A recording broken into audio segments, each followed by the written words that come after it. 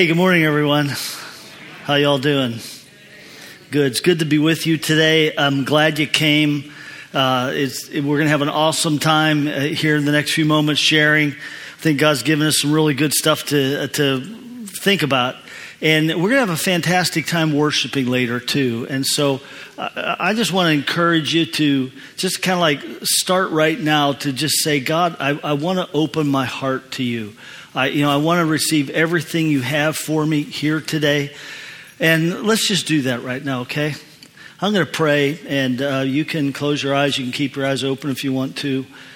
Stand up, sit down right now, whatever you want to do. But just position your heart. If you're here and you know Jesus, let's put it that way. If you're here and you're just trying to figure the whole Jesus thing out, then it still doesn't hurt to do this, but I don't want to pressure you on that. But if you know Jesus, just say, Lord Jesus, just want to open my heart to you.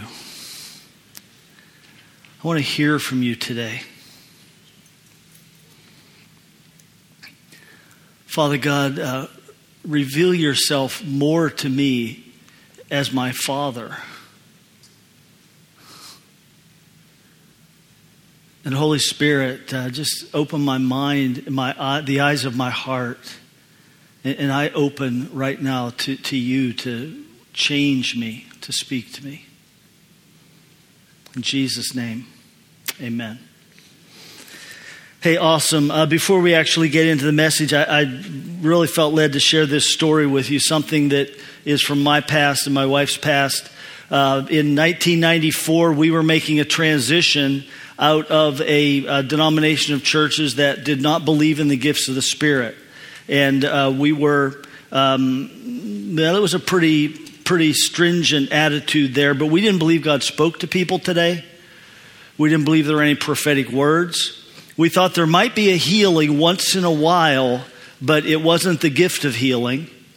We didn't believe that the Holy Spirit actually touched people so that they felt His presence. We thought experience was something that would lead people astray, and that the main and plain thing, the main and only thing you should do is study Scripture.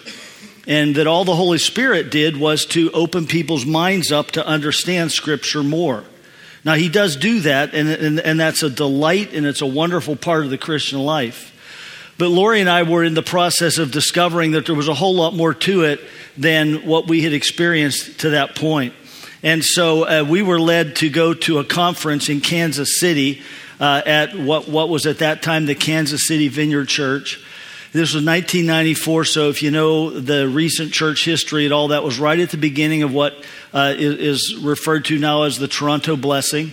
And that move and outpouring of the Spirit in Toronto was impacting a lot of other places as well.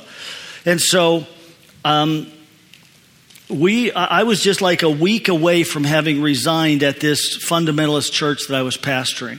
And we went to Kansas City. And the very first night there, we sat in the bleachers. It was the church was an old gymnasium with permanent bleachers, you know, the kind that are like steps. And we went up and we sat on the top row of the bleachers, which is as far away as we could get. Okay, because this is all new stuff to us. I mean, we really didn't know what was going to happen, had no idea. We knew that we could no longer agree with this idea that the gifts of the Spirit were dead, that the Holy Spirit wasn't touching people today, but we really didn't know what that was going to look like, feel like, or mean to us. And so this first night, we're sitting there, and the speaker stood up to speak, and when he stood up to speak, the whole place went into an uproar. And it was just like people cheering and dancing and yelling. And like whole sections of this room, one whole section, 2,000 people now, all fell out of their chairs at the same time onto the floor. And it would be as if this whole half of the building, if you all suddenly were overcome by the Holy Spirit and you just all kind of like, you're gone. Another whole section of this auditorium is just jumping. It's just like a throbbing mass just jumping up and down and cheering and yelling. And people are running. And it was, I mean, to my background, it was chaos. And I'm sitting there and I'm thinking, oh my. what have we gotten ourselves into? This is what all of my fundamentalist brothers have warned me about. This is what I've warned other people about. This is charismania. It is crazy. What are we going to do, God? We're here for the whole week. And yeah, I mean, I'm seriously thinking, do you think we can get our tickets so we could go home tonight and maybe fly out tomorrow morning? And at that moment, I'm looking across the auditorium, and right in the middle of the auditorium, there was this guy, probably 6'2", 6'3", long hair down beyond his shoulders. He had a tambourine with streamers, and he had that tambourine in his left hand, and he was beating it, and he was just dancing around in circles and just doing all this stuff. And my eyes fell on him, and I got to tell you, that's the kind of thing that I always just held in like disdain. Making a show out of yourself. I mean, you don't make a show out of yourself. And I learned that somewhere, I'm probably between Jesus and Clint Eastwood. I'm not sure who. But I've told you that in the past. Clint was kind of my role model, and I'm sorting that out. I'm trying to get that part out and just have more of Jesus. But at that moment, I looked at him and I thought, who does he think he is, dancing like that, making a show out of himself like that? God spoke to me. As clearly as I've ever heard God speak to me. And he said, what do you see on his face? And I gave the answer, joy. And then God said, well, what's in his heart? And I had to say, I don't know. And then my eyes fell on a young woman who was also dancing and just kind of standing out, at least in my eyes. She caught my eyes. And the Lord spoke to me and said, what do you see in her face? And I had to answer again, joy. And what's in her heart? I don't know. And then God spoke to me and said, that's right, and you don't need to know. He said, I know. You don't need to know. And then he said this, he said, you have been willing to tolerate what at that time I would have called flesh, just our humanness. You've been willing to tolerate quiet flesh for a lot of years, trying to get close to me. And as soon as he said that, in my mind, what I remembered people just standing and mumbling into hymn books. Have you ever seen that? Man, I remember how frustrated I was with that because I wanted them to sing. But I didn't, I was willing to tolerate that. And God said, you've been willing to tolerate quiet flesh for a lot of years to get near to me. He said, now you might have to tolerate a little bit of noisy flesh to get close to me. Might. Like he wasn't like telling me, yeah, they're acting in the flesh. I didn't take it that way at all. I just took it as, I've got to lighten up some. I've got to loosen up. I've got to not be judgmental. I've got to quit trying to figure out what other people are doing and just let that be between them and God. That guy looks happy. Yippee. That's great. Praise God. And there's something about that, just having a free heart attitude like that enables us to grow, because as long as I'm restricting everything and I'm saying, oh, well, it has to be on this way, and if you do it that way, then you're being a show off, or you're not honoring God or doing this, whereas I am, by the way, I'm doing it. What we almost always do, what we're doing is projecting our own tightness inside, our own thing that's twisted inside onto other people. And I'm looking at them and I'm thinking, man, it's just this judgment that binds our own hearts up. And so to become free of that is just a wonderful thing. And when God spoke to me that way, I sat there and a few minutes ago, I'm thinking about trying to change our flights home. And when he spoke to me like that, I said, okay, if that's what it is, then I'm in. If that's how this works, then I'm good with that, I'm in. And I got up and walked down to the front, which was kind of like the danger zone. I mean, it was like you couldn't take 2 steps and you'd be standing on someone. People are all over on the floor, and just the Holy Spirit's just working in this incredible way. And that was the moment at which I met the people from Champaign. And Lori and I ended up just a few weeks later moving to Champaign, Illinois, where we were on staff there for 5 years learning about the gifts of the Holy Spirit. That's what our heart was for, and where we were headed. And I just wanted to share that with you this morning. It was an adventure. It was an awesome thing. Yeah, so we're going to move on right now. Okay, I think that'll tie in later. You listen and tell me if it does, all right? But, Father, I just want to pray right now and thank you for speaking to us.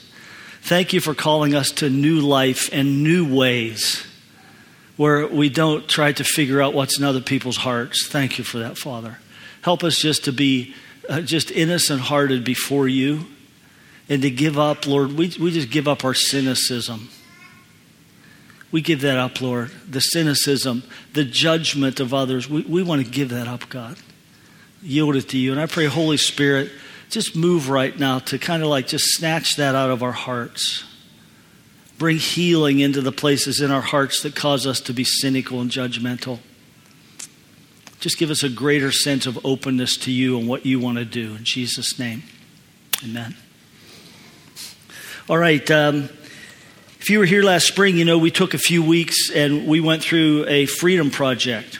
And in that freedom project, we talked about giving and how giving is part of discipleship. That was our whole emphasis this time, that giving can be to meet a need. It can be to advance a cause, and to when we catch a vision, we want to get engaged with it in every way possible, and giving is part of that. But that there's this bottom line foundational truth that giving is just simply to honor God because God's worthy, because he owns everything, because he's given it all to us, and just to honor him, we give. And so we went through that for a number of weeks. And then as a project, at the end of that time, we gave this 3x3 challenge, which we challenged the church. And by challenge, I mean opportunity, think about this, pray about this. We hope you buy into this. But to increase our giving by 3%. And that we would do that for 3 months. Now, our thinking in that was, if you have somebody that's already tithing, and a tithe, by the way, is 10%. When a person tithes, that means they're giving 10% of their income. So people that are tithing already, adding another 3% to that that's a chunk, and that's going to disrupt, that's going to impact their whole financial picture. And so we were wanting to make it a big enough piece that it would bring some disruption to our financial pictures so that it would take faith to do it. Does that make sense? So there would be a step of discipleship to say, yeah, I'm going to do this for the next 3 months. And then we thought that for people that maybe have never given or just haven't come to that point in their spiritual life where they see that as part of their discipleship, that this will give them a chance to do something that would be significant and it would be stepping into something that would be a sacrifice, and they would get to experience that for a period of time. And so that was kind of our heart in this. And the 3 months were June, July, and August. And so what I wanted to do was just give you a real brief report on this. First, I want to say, for all those who participated in this, thank you very much and bless you. We really appreciate you. It's hard to concretely evaluate the results because we weren't like establishing a special fund to give to, and then we have a goal. Like the year before our Freedom Project, our goal was to receive $80,000, and we got over $100,000 that year. So it was real easy to say, yeah, look at that, concrete, there it is. With this, we were just asking people to increase their giving to the general fund, just the basic act of giving, of saying, God, everything I own is yours. I'm giving this to you to honor you because you are worthy. And then all the vision and everything else fits into that too. But here's what I can tell you. As we've compared this summer's finances to last summer's giving, we've had, I'd have to say, a good summer, budget-wise and giving-wise and everything.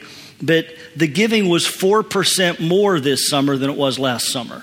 So that's a good thing. That's a good thing. And that's just about, a little bit more than 3%. So that's an awesome thing. And so thank you to all of you who participated in that, and bless you. If you filled out one of the cards and you said, yeah, I'm going to do this, and you haven't completed it yet, you can still do that, but that's between you and God. If something happened and you're just not sure you can complete that, or we don't want anyone to walk out of here with guilt on them over this, okay? So if you filled out one of the cards and said something and you haven't been able to fulfill that, then you are released, okay? I say that you're released. Don't go away feeling guilty over that.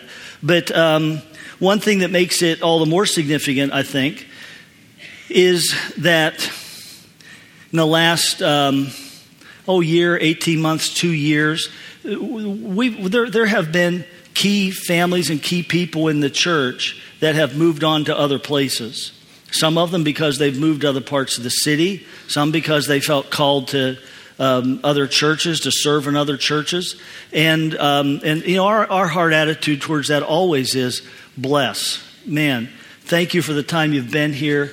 We wouldn't be here without you having been here and served as you have and given as you have. So thank you for that. And we pray God will bless you in this new ministry, in this new church, or wherever you're going. We bless you.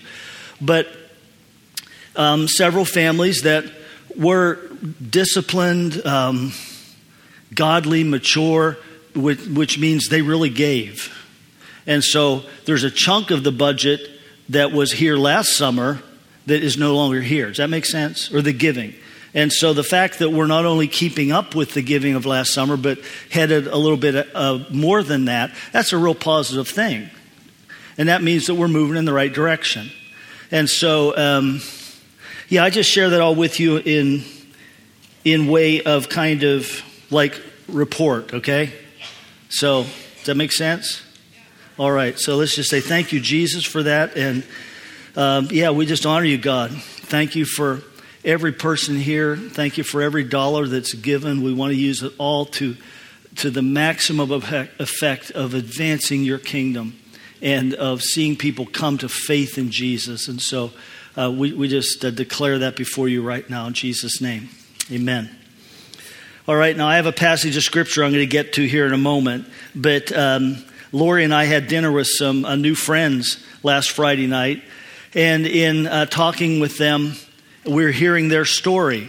And this couple is of grandparent age. Now, they're younger than us. I don't want to make you think they're as old as we are, but they're like in their 50s, and they have grandchildren and all of that. But they came to a point a few years ago where they believed God was speaking to them about leaving their jobs and moving to California to go to a school there at a church called Bethel in Northern California. And so they were wrestling with that and struggling with, is this God's will? Is it the right decision? I have a good job right now. If I go out there for 2 years and I come back and I'm 60 years old when I come back, will I be able to get the same job I had when I left? And all of those things, which are, serious issues, aren't they? Issues all of us would wrestle with. But the wife was telling us that she was wrestling with that and not wanting to make the wrong decision and miss God's will. And God spoke to her and very clearly said, I love you. I love you. And I want to bless you. And I'm going to bless you whether you stay here or go there. You can stay here and I'll bless you. Or you can go there and I'll bless you.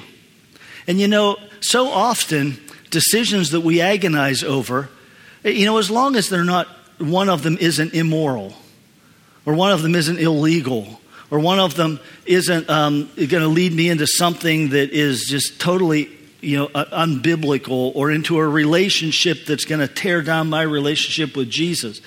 As long as there's not that, most of the time when we have choices to make, it's just like I think God is saying, I love you. You can make either choice and I'm going to bless you. You can go either way and I'm going to bless you. And so she heard that from God. But by the way, how many of you need that right now? Okay. Okay. Hold your hands up for another minute, would you please? How many of you need that right now? Hold them up high. Okay, look at this. Now, let's just pray together. If you're around one of these folks, would you just reach out and put your hand on them? Okay? And when we lay hands on people, I got to tell you this.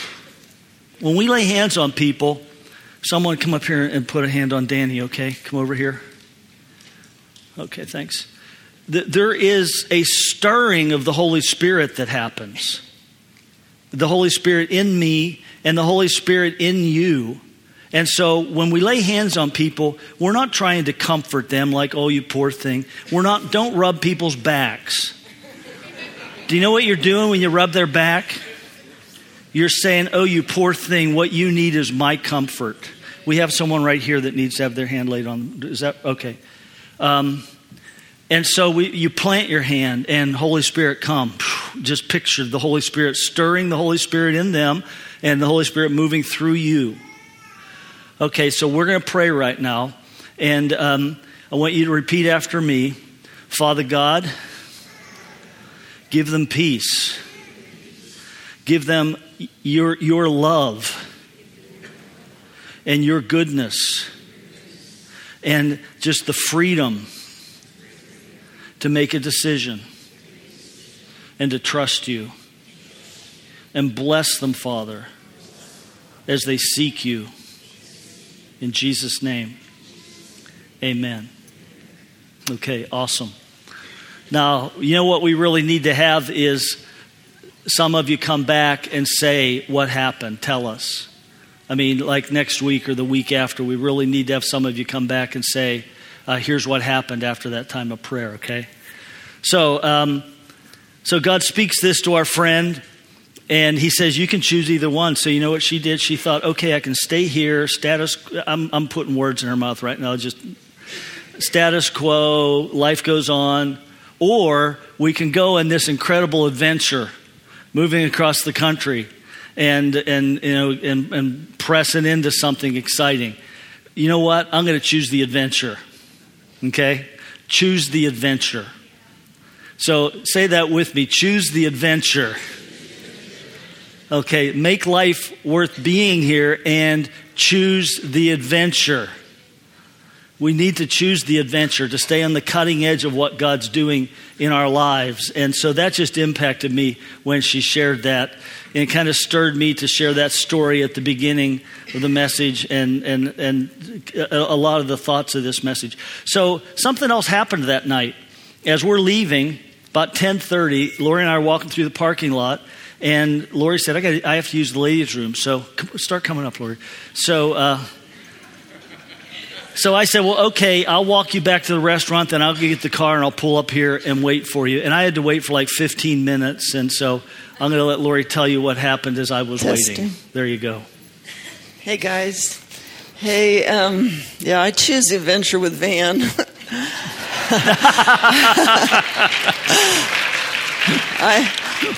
First I say, well, what's the worst that can happen? And then I'll go for the adventure.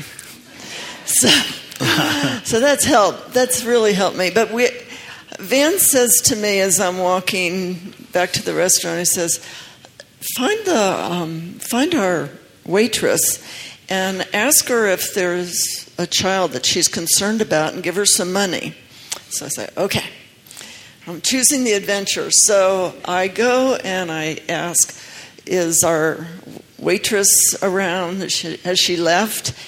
And no, we'll go get her. And so she comes up to me, and I turned to her and I said, do you have a child that you're concerned about?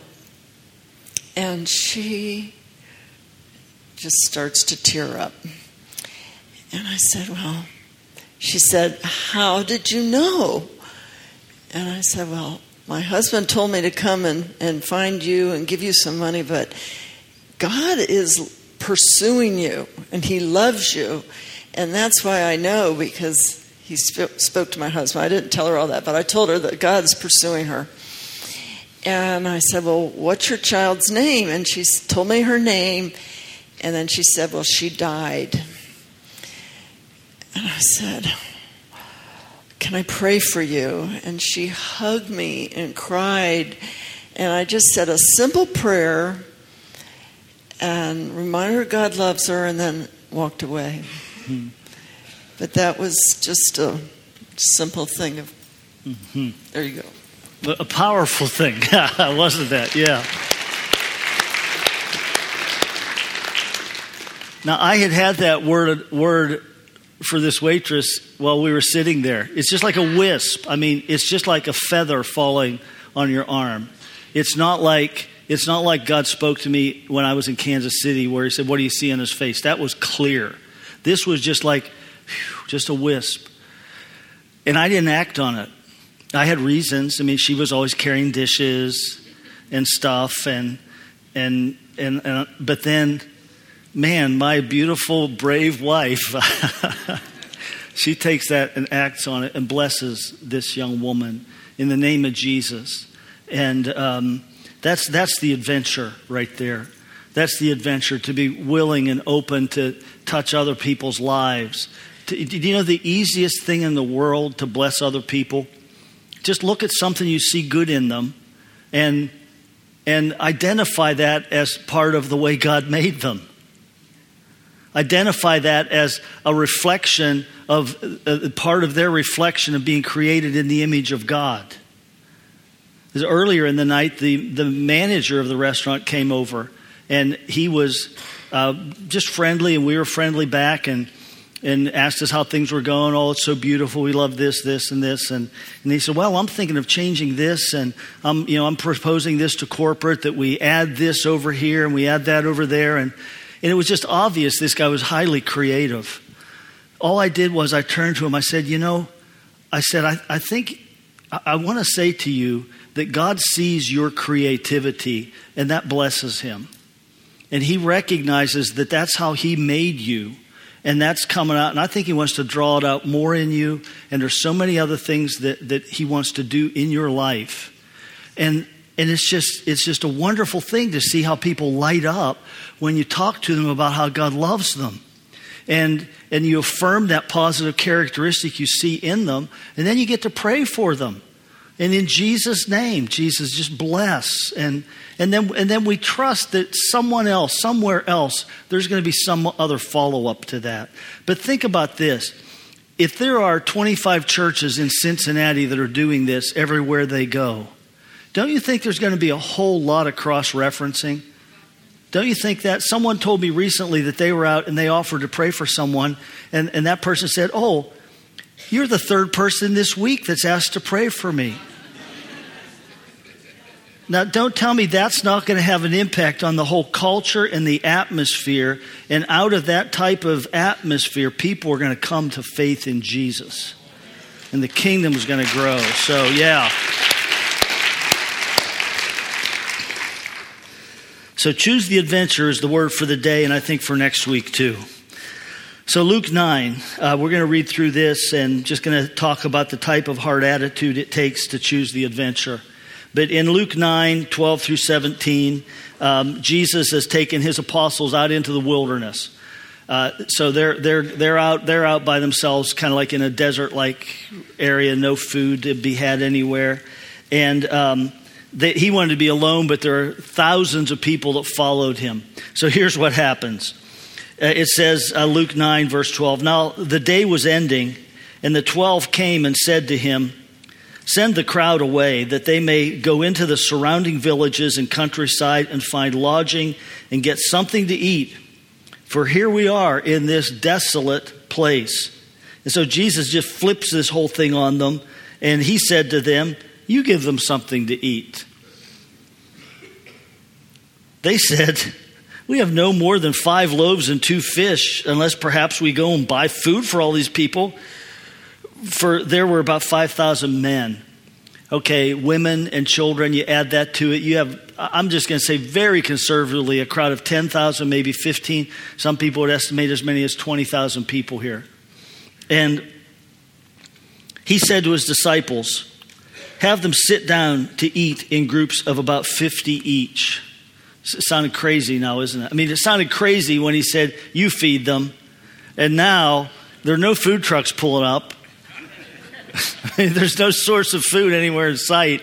And he's saying, okay, organize everyone. Give them all forks and napkins and put them in groups of 50. He didn't really say the forks and napkins. Okay, I made that up.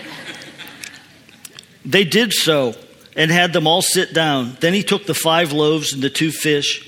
And looking up to heaven, he blessed them and broke them and kept giving them to the disciples to set before the people. And they all ate and were satisfied, and the broken pieces which they had left over were picked up, 12 baskets full. So Jesus gets this little handful of fish and bread, and he has it right in front of him, and somewhere they find baskets, and he just keeps reaching in and pulling handfuls out. Just keeps reaching in and pulling it out, and reaching in and pulling it out, until 5,000 people are fed. They get everything they want, and then there's still 12 baskets left. Now, there are all sorts of directions you could go with this passage. I'm going to go this one direction. What type of faith did that take? What type of faith did that take? Was that great faith? Was that strong faith? What type of faith did it take? And well, picture this, okay? They're talking to Jesus, and he says, "You feed them," and these guys are talking about this among themselves. Even before they come up to Jesus, where are we going to get food to feed all these people? How are we going to do it? Does anybody have any food, do you think? At the very least, the people in that circle were hearing the talk about food. And I think at the most, the apostles are asking around. Peter, you picture Peter going up to somebody saying, "Hey, what's that bulge under your cloak right there?" And that's somebody's lunch. And they say, "Oh, that's my Bible." But there were people there that had food that didn't come up with it, didn't give it over. And I don't know what all they were thinking, but it would be very easy to think, "Hey, wait a second, I planned ahead." You mean because I planned ahead, I should have to give up my food now to feed someone else? Some of them might have thought, "Well, hey, I brought enough food for me and my wife and my kids, and then I bumped into Joe and his family, and my wife invited them to eat with us too, and they have 8 kids, so boy, we're just all going to get a little bite anyway." And so that group is kind of like trying to sneak off to the side, where they can go over and break out their food and eat. And they maybe even do that and just get a bite each. But the bread and the fish that they got from a little boy. It doesn't tell us in this account, but in John, parallel passage, it tells us there was a little boy there, and he handed over his bread and his fish. He handed over his lunch. I want to tell you something first. He was close enough to Jesus that he heard what was happening. Okay, so he's close enough to Jesus that he heard what was happening. And he's willing to hand over what he has. So what kind of faith does it take to see something like this happen? What kind of faith? It takes, I'm going to put it this way. Those are all good answers. Childlike faith. That's what it takes, is childlike faith. Do you know, childlike faith doesn't overanalyze. Childlike faith doesn't get out a calculator or a scale and start weighing the food and estimating the nutritional value of the fish versus the bread, and will we have enough to make it home? What are we going? It doesn't analyze like that. Childlike faith says, "Jesus wants my food. Here it is. Here, you can have it." When I was a boy, I think this was in 2nd grade actually. We always had to walk over this viaduct to get to school. And a viaduct is a bridge over a ravine, okay? And the viaduct was getting old, and this one year they had these guys out there working on it. And so they had their torches and their welding and everything, and they were there every morning when we went to school. And a few of us would try to get out of our houses early because we would just go and stand and watch them work.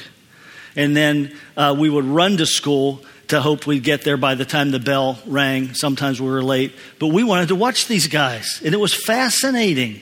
I mean, they're getting out these blowtorches and just cutting big chunks of steel, and it's falling to the ground right there. Now, picture this. What if one of those guys had turned off his torch, flipped up his visor, pointed at me, and said, "Hey, buddy, would you get me that wrench?" Man, I would have dragged the whole toolbox over. I would have done anything they wanted because I was fascinated with them. There was another time, a little bit older, but it was a winter day, and a friend of mine and I were out trying to find stuff to do, and we came to the grocery store parking lot, and there was a state trooper sitting there. So we walked down and walked up to his car. He rolled the window down. He sat there and talked to us for 20 minutes. And he told us what he was doing and how he was checking for people that didn't have their cars inspected, and how people would, if the inspector stickers were green that year, they would get green stamps. They would try to cut them the same size as the sticker and put that in the window. So at a glance, it would look like you had been registered right. And so he's telling us all of this. And then a guy comes down around the corner and he says, look at that guy. He thinks he's fooling us. Those are green stamps. I'm going to go get him. Now, what if he had thrown the back door open and said to us, hey, boys, hop in. Let's go nail this guy together. Man, we would have been all over that. There wouldn't have been any hesitation. I wouldn't have even thought of what's my mother going to think. We're just gone. See, there's something about this childlike innocence. And here this guy's close enough to see Jesus. And I'm putting some assumption into this that he's seen Jesus before. And even if he hasn't, he's seen enough to know who Jesus is.